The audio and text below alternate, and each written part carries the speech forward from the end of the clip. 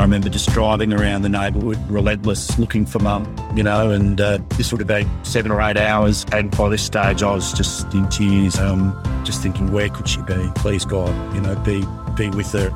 I'm Richard Fox, and today on Messages of Hope, we're exploring what it's like to be the child of ageing parents.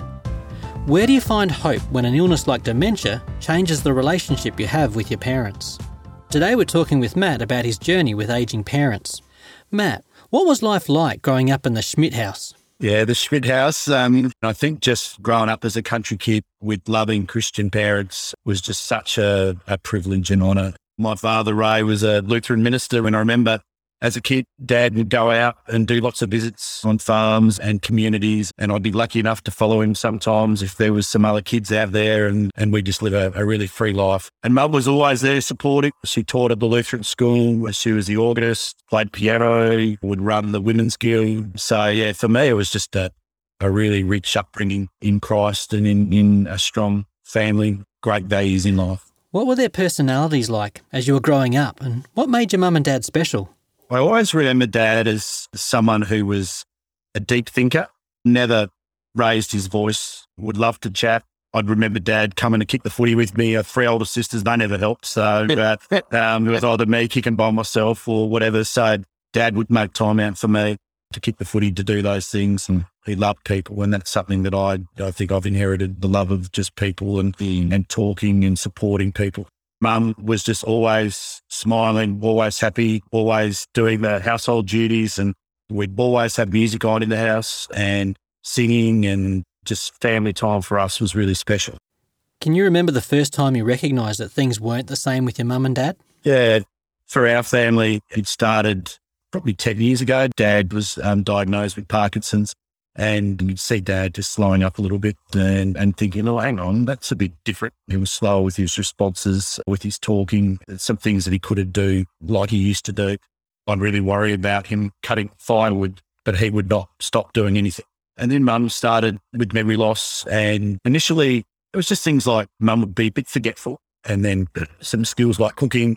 Mum was always a great cook, would just drop off a little bit. So they're all the little signs and symptoms, but for us, it was pretty hard when you see that. I think Dad Dad just covered it up, I think, really well. Was so supportive. The trigger for us one day is that Mum and Dad used to pick my kids up from childcare and school, and Mum took them up one day, and they went shopping, and Mum forgot where the car was. So eventually we had a conversation about it with Dad, and we went to a memory doctor and did some tests, and Mum was diagnosed with dementia. So from there, Mum would start losing things. So it was losing the car keys and things that Dad loved to do, like the paper or his book or his devotion book, would go missing because Dad would be reading, but Mum wouldn't want Dad to read. So she would hide things. And so I'd come around, and then eventually it would be, what am I looking for, Dad? And it's car keys. And I'd love the newspaper. So, I'm not laughing about it, but you have to look back and laugh at those tough times. Progressively over the years, their health failed them a little bit more, to a stage where we were quite worried about Mum and also worried about Dad's capacity to care. Trying to keep a sense of humour can be helpful. But after Matt's parents moved into an independent unit in an aged care village for extra support, the full reality of Mum's dementia really hit home on the day she disappeared.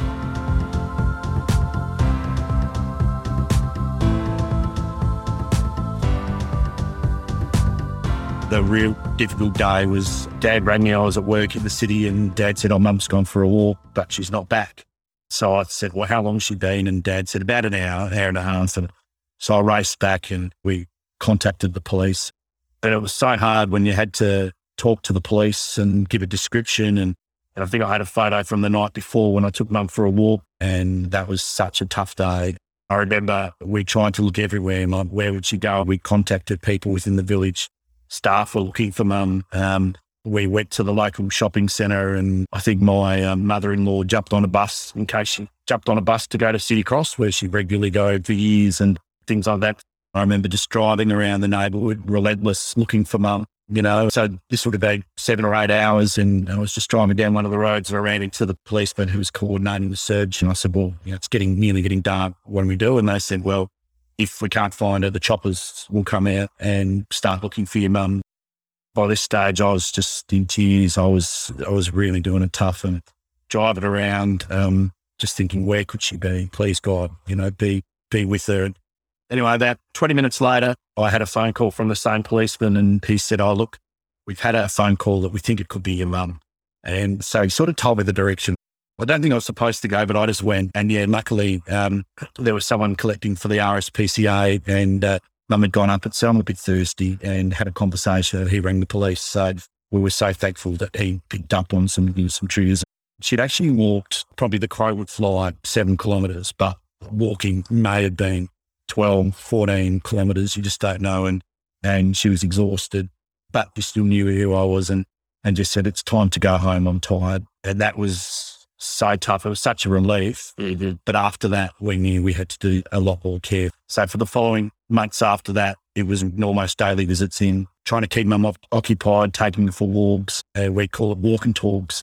By then, I knew that Mum was quite forgetful and wasn't a normal self. But if I took Mum for a walk, Dad could just relax and read the paper and do those things. That was tough. And then God works in great ways.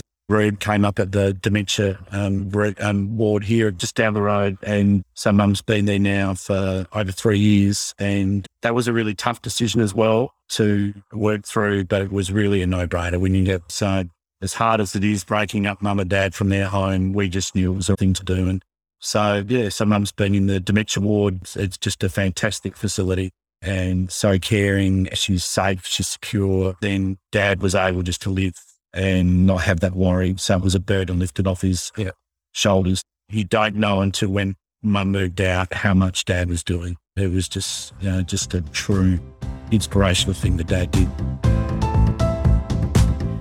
Knowing that Mum and Dad are safe and cared for can bring peace and hope. Coming up, you'll hear about one of the joys that eases the pain for Matt with his ageing parents.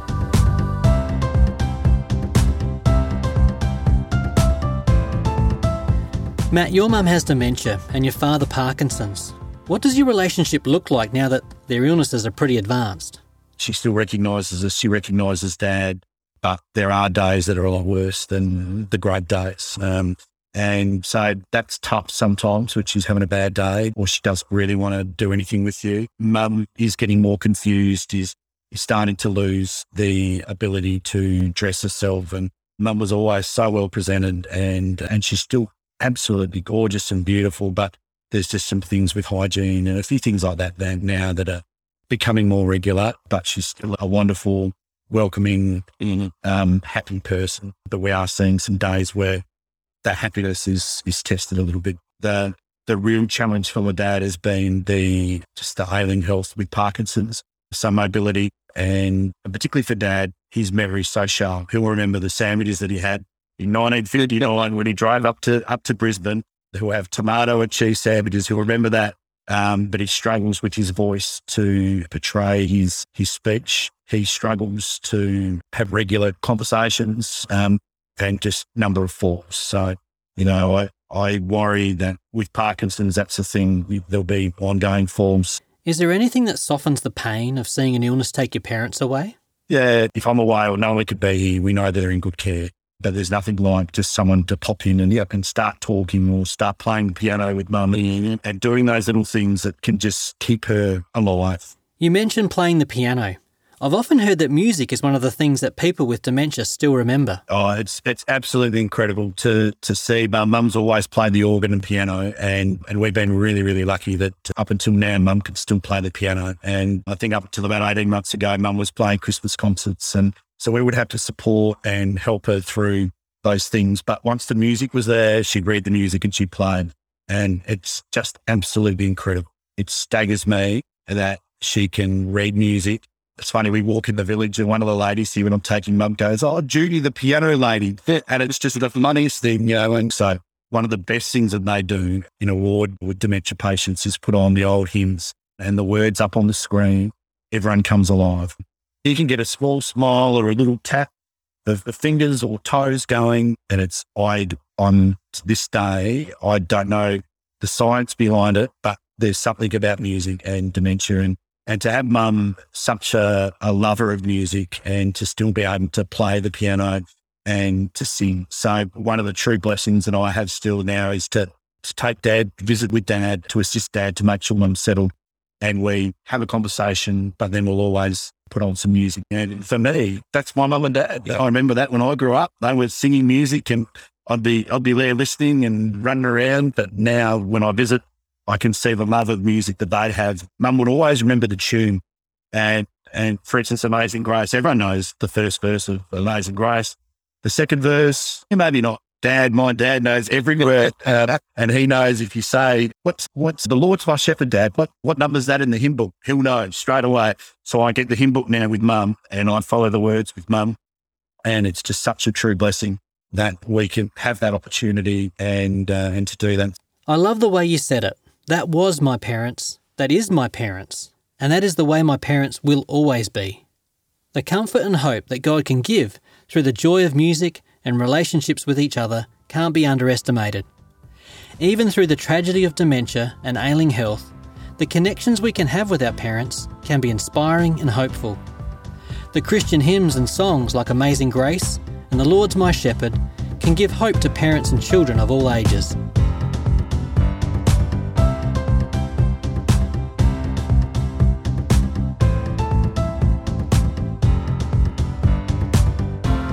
I'm Richard Fox, and you've been listening to Messages of Hope. For more about finding hope when faced with dementia, go to messagesofhope.org.au. Or for a free booklet on dementia, call 1800 353 350.